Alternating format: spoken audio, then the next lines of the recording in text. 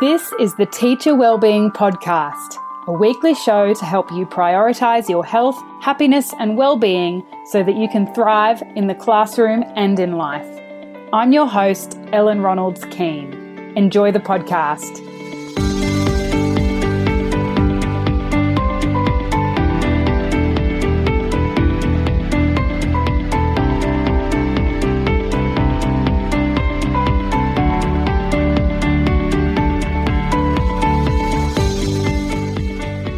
Hi everyone. In this episode, I want to talk about personality tests and also a bit of a self-care framework that I have come up with that if you've been following me for a while, you've probably heard about or read about already. But I wanted to share it today just briefly because it sort of leads in really well with this conversation around personality traits, which I believe is an important thing to discuss and to be aware of, because it can help us shift out of that comparisonitis sort of state that many of us get in, which is actually quite detrimental to our own health and well-being. So one of the key tenets of my life, I suppose, is that one size does not fit all. This whole journey about self-care for me has been about figuring out what actually works for me and realizing that I'm the expert on my body and my life, and other people have a lot to offer.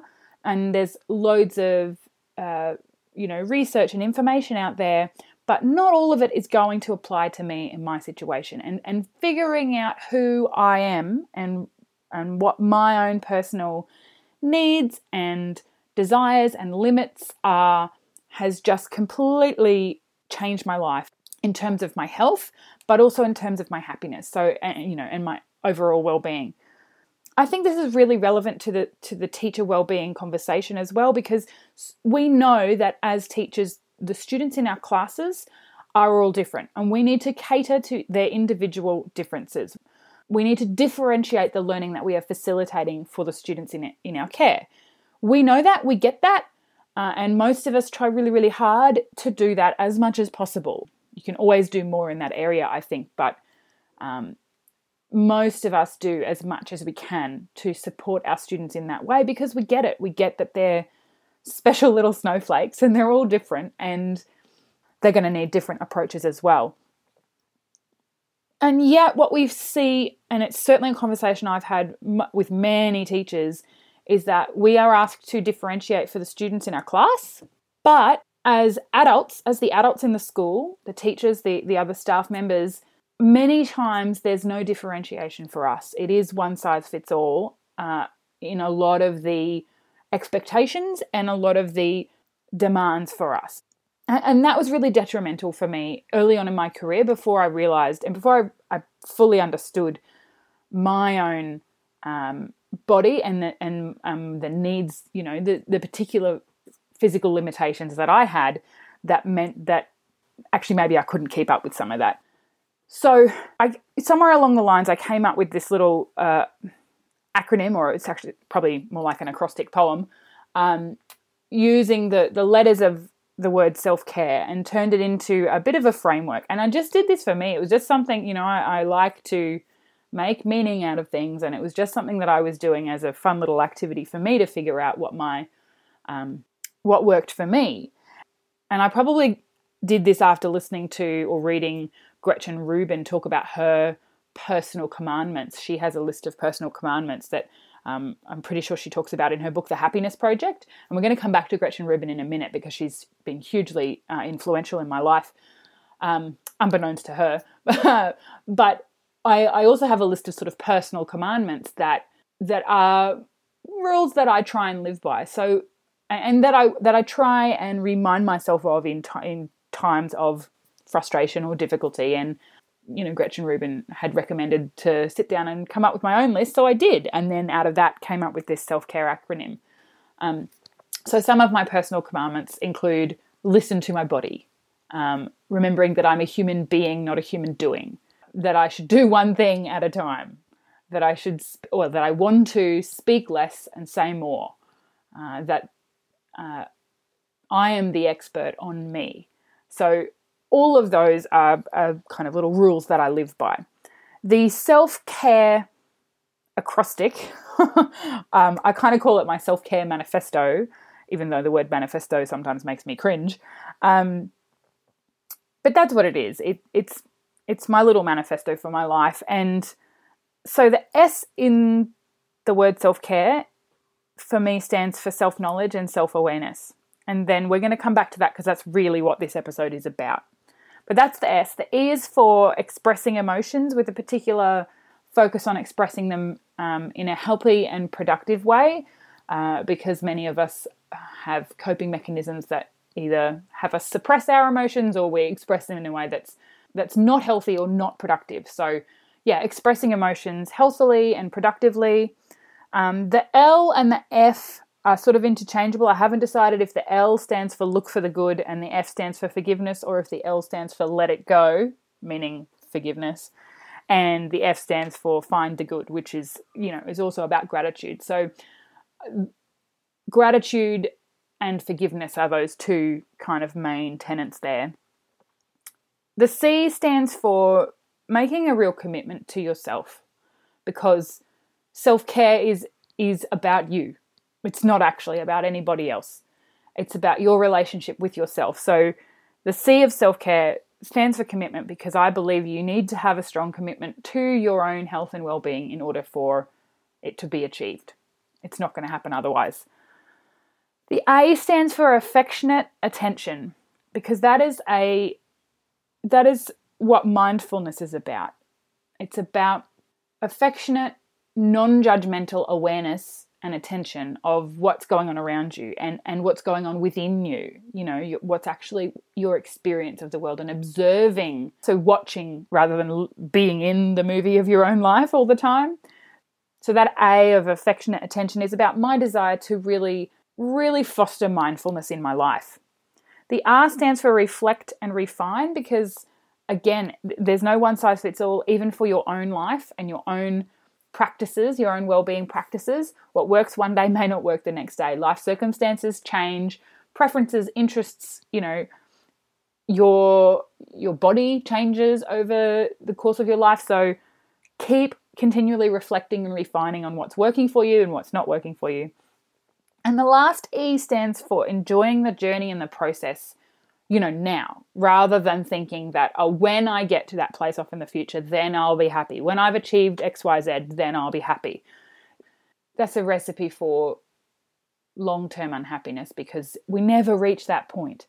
As soon as we get there, there's something else off in the future that we have to get before we can have happiness. So that just reminds me to enjoy the journey and the process now, even when it's not perfect, because as Gretchen Rubin says, the days are long, but the years are short. So enjoy them while they last. So that's my little self-care acrostic poem. It's something that, I just created for me, and it was a way of, I suppose, tying together a lot of the research that I had done and the training I'd received in, meditation and mindfulness and personal development and coaching, and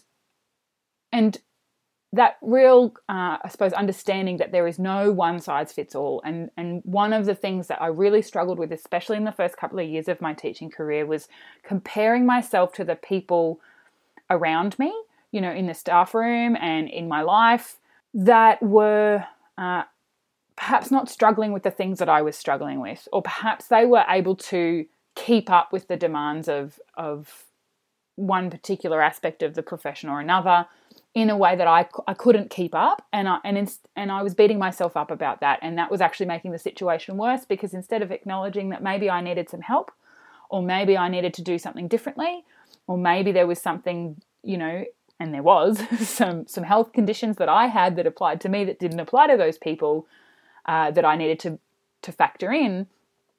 Instead of looking at and acknowledging those things, I was actually ignoring them, which, ignoring problems doesn't make them go away. Very frequently it makes them get worse. So that comparisonitis was a real problem for me early on in my teaching career, and it's something that I know a lot of teachers that I speak to really struggle with as well. And they don't have to be in the early phases of their teaching career. It can in fact be the other way, that the more experienced teachers in the staff room can feel a sense of frustration and can be comparing themselves to the fresh young graduates who are booming with energy in the first term because that's their first experience of being out of university and in the classroom, and they've got a lot to give. And so sometimes it's the teachers who've been around a while who find themselves comparing to that. So it's a bit of a trap that we can all fall into, and I think acknowledging it is important. And then what can we do about it? So the biggest thing I think that we can do about it is to acknowledge that it's happening, and then to realize that it's futile. Comparison is futile. There is no one size fits all, and we need to differentiate for ourselves, because just like learning in the classroom, health, happiness, and well-being is something that needs to be differentiated for each individual.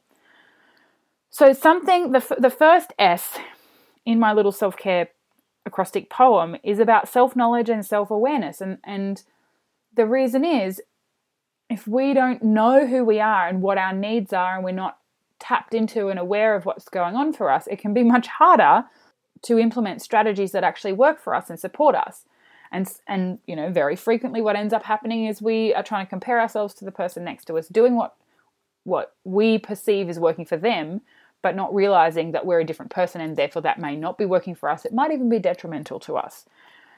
So one of the biggest ways that I have done that in my life has been through personality testing and personality trait awareness. So, and I'm going to list a number of them that have been very helpful for me in my self-knowledge, and that have, a couple of them in particular, have completely changed the way I approached the world and completely changed the way I showed up in the world. Because once I had accepted myself for who I was, instead of trying to change who I was, I actually was able to get more done because I was working with myself and my tendencies rather than against myself. So the first one, and it's probably one that you would have heard of, is the Myers-Briggs test. If you're not aware of it, I'm going to put a link in the show notes to a website called 16 Personalities, which is not the official Myers-Briggs website, but it is one that has a bunch of free information about it. I really want this episode to be useful for you, and I am going to list some personality tests later that are paid. You have to pay money to take them, but I'm not recommending those today, purely because I don't want money to be a factor in whether or not you can gain a little bit more self-awareness. So 16 Personalities, the website has a whole bunch of free resources on it, including a free little test that you can go and take. And the result of the Myers-Briggs, system is that there are about 16 personalities, and they're based on 4 letters. So you will get a series of 4 letters that will kind of sum up some aspects of your personality. And I want to make clear that even within these personality sort of frameworks, there's no one size fits all, and you got to take them always with a bit of a grain of salt. So the Myers-Briggs, really, really briefly, the first column of letters will be E or I, which stands for being an extrovert or an introvert, which is about where you get your energy from. So it's not about shyness. There are plenty of introvert people, but it's about whether or not you need time and space alone to recharge your emotional energy and physical energy. Some people get to the end of a really busy week at work and they cannot wait to go out and spend the evening with a whole bunch of strangers and networking or whatever, and that really recharges them. For others, that's going to drain them even further, and they need either small gatherings or just some time and space alone to chill out and recharge. And we all need a bit of both, but it could, because that introvert-extrovert continuum, introvert-extrovert scale is a continuum, so you can be anywhere along the middle of the continuum, but that's the E and the I. The second column is going to be N, which actually stands for intuitive, or S, which is sensor, and that's to do with the way you perceive the world. Are you very observant and noticing lots of external physical things, or are you a bit more intuitive and perhaps having some answers come from internally without observable external information? The next one is F or T, which stands for feeler or thinker. That's pretty obvious, I think. Are you a very logical person who thinks things through, without emotion, or a more emotional person who makes decisions more often compared to feelings. And the last one is P for perceiver and J for judger, and they don't mean what the words might automatically make you think they mean. So it's actually more about a person that has that P element is going to be much more of a go with the flow kind of person. And the person that has the J element is going to be more naturally organized and more naturally wanting schedules and routines and things a bit more structured. So when I realized that I was a J and every member of my family is a P, my mother, my father, my sister, her husband, so my sister's husband, and also my husband, all have the P sort of go with the flow trait, and I don't. It made a lot of sense for me, just about the way some of the interactions had been in my life, and just the different viewpoints on the world that we had shared. So just understanding that can help with your experience of the world and with relationships too, because I'm more understanding of the fact that they don't necessarily, my husband doesn't necessarily want to put everything in the calendar and schedule it forever, but I do. So just understanding that has helped me be more compassionate of myself and also more compassionate of the people around me. The next one is the Big Five personality test, and this one is probably this is the one that I think generally, particularly more so than Myers-Briggs. Myers-Briggs was created back in about the 1950s, I think. And it's not, over time, I suppose it's become less scientifically valid. It really wasn't as validated as the Big Five personality trait model, which is similar. It sort of measures some similar things like extroversion, but it also measures openness to experience, conscientiousness, agreeableness, and neuroticism. And, everybody's sort of on a scale on those 5 indicators. So I'll put a link in the show notes to some places you can do that test for free as well. Again, there's many places in the internet, in the world of the internet, and in the offline world too, that you can take these various tests, and some are paid and some are free. Obviously, the free ones are generally less comprehensive, but I think when we're talking about just getting a general awareness of yourself and your tendencies, it's really valuable to at least start with the free ones, but also to take them all with a bit of a grain of salt as well. And if they don't quite resonate for you and you think that's not right for really my experience of the world, well, listen to that too, because you are the expert on you. The next one that really changed my life. So the Myers-Briggs and the Big Five one both test something called extroversion, or in Myers-Briggs, the first letter is going to be E or I. And if you've paid any attention at all to the kind of personal development world, you're probably aware that being an introvert has really been quite celebrated in the last 5 years. And a lot of that's thanks to a TED Talk and a book by Susan Cain. Susan Cain's book is called Quiet, The Power of Introverts. And it was a big deal because for introverts, having that awareness that, wow, hey, we're not exactly the same as maybe all the other people around us, the extroverts, but therefore there's actually nothing wrong with me. I'm just different, and I can embrace who I am rather than reject who I am. That changes a person's experience of the world. So that introvert-extrovert continuum is probably the most well-known in terms of personality traits. And it did, realizing I was an introvert, a very chatty introvert, did change my experience of the world. And realizing that made a difference for me, that I needed time alone to recharge, and that wasn't wrong. That was just different to perhaps the people around me. So that was useful for me. The next one that really made a big difference in my life was the work of Dr. Elaine Aron around the highly sensitive person, or HSP. And this is really, it is to do a little bit with emotional sensitivity, but it is much more to do with having a more finely tuned nervous system. So if you want to do a test on that, you can go to hsp.org person, so hsperson.com/test/highly-sensitive-test. And there you can do the test from Elaine Aron, which is about 20 years old now.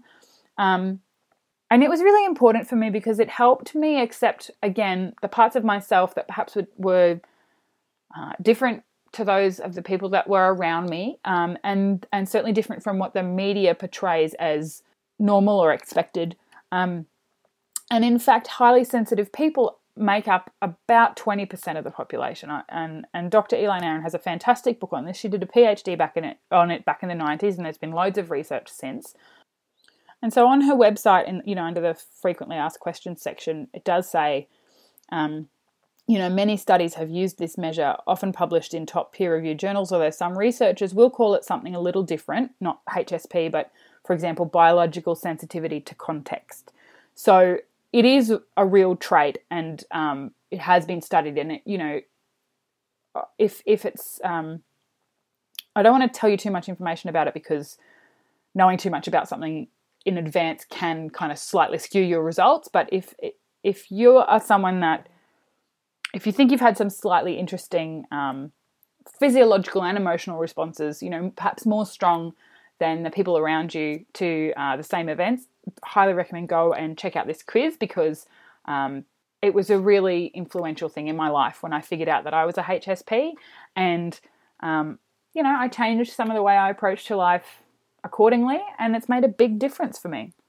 The next two that I would suggest, well, actually, there's a whole bunch of quizzes on the Authentic Happiness site from Penn University or the University of Pennsylvania, which is really where Martin Seligman, the founder of positive psychology, has put a lot of his knowledge and his tests. So within that, the main one I would recommend, if you go to www.authentichappiness.sas.upenn.edu, you can find a whole bunch of questionnaires there. And the one that I would most highly recommend is the VIA Survey of Character Strengths. And there's a whole bunch of other quizzes there, and you just need to make an account, but they're free to take. And I highly recommend them as well because they've been taken by thousands of people now, and they're really psychologically valid. And they're also, again, about focusing on, like that VIA strengths test, it's focusing on your strengths. It's not supposed to be identifying ways that you're wrong. It's supposed to be identifying things that are perhaps stronger in you, characteristics that are stronger in you than in other people. And once you know that, you can work with that rather than against it. The last one that I really want to talk about today is Gretchen Rubin's 4 tendencies. And this is probably the least psychologically researched of all of those other tests that I've recommended so far. And links to these will be in the show notes, by the way, at www.selfcareforteachers.com.au/podcast.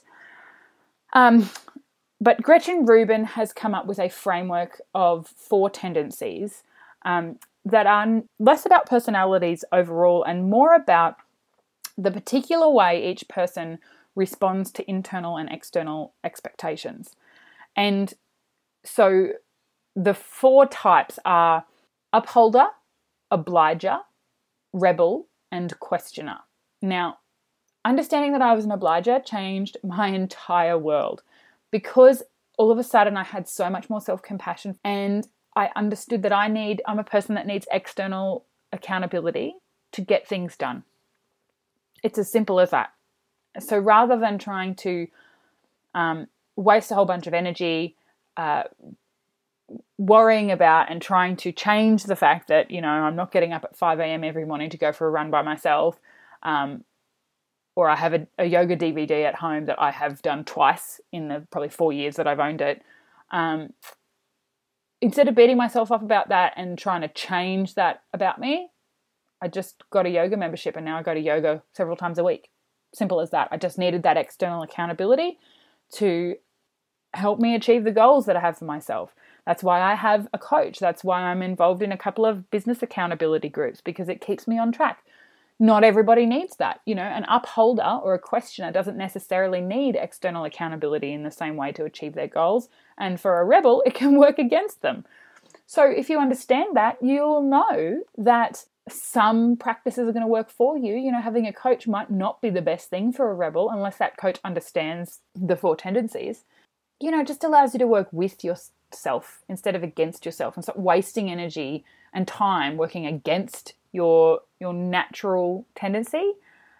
Accept and embrace how you are and work with it, and you'll get way more done. Plus, you're going to just have a much more pleasant experience of life.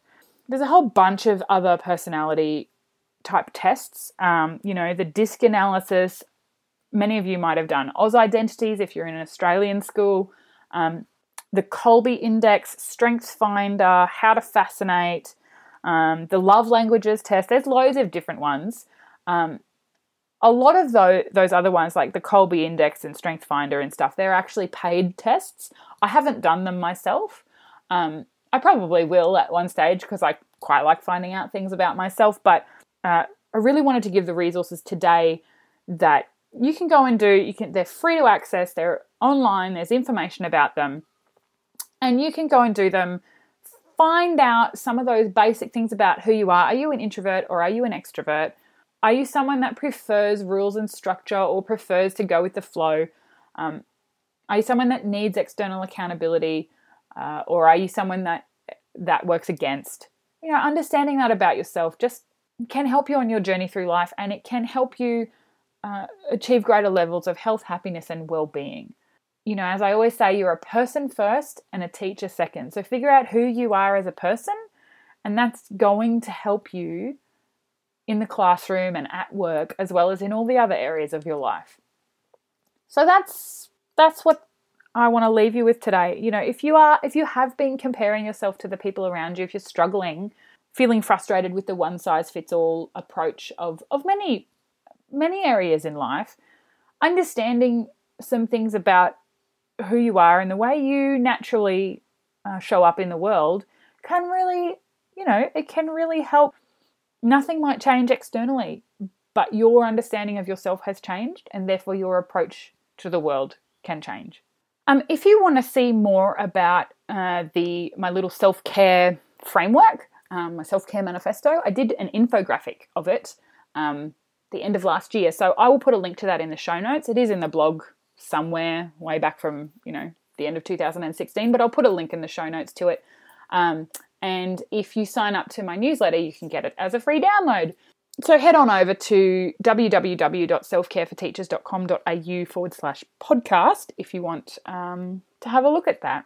So I highly recommend doing some of these quizzes to find out more about yourself, and really reminding yourself that there is no one size fits all, and you are a person first and a teacher second, and therefore you can find the self-care activities that work for you in your situation. I hope that's helpful for you. Have a great week, everyone. See you later. Thanks for listening to the Teacher Wellbeing Podcast. If you've enjoyed it, go ahead and subscribe in your chosen podcast player so you don't miss an episode. I'd love it also if you would leave a rating and review in iTunes and share it with your friends. This really helps the podcast reach more people, and together we can spread the message of teacher wellbeing to create thriving school communities. Show notes for this episode can be found at selfcareforteachers.com.au/podcast. You can also find me at facebook.com/selfcareforteachers, and on Instagram my handle is @selfcareforteachers. So come along and follow me there.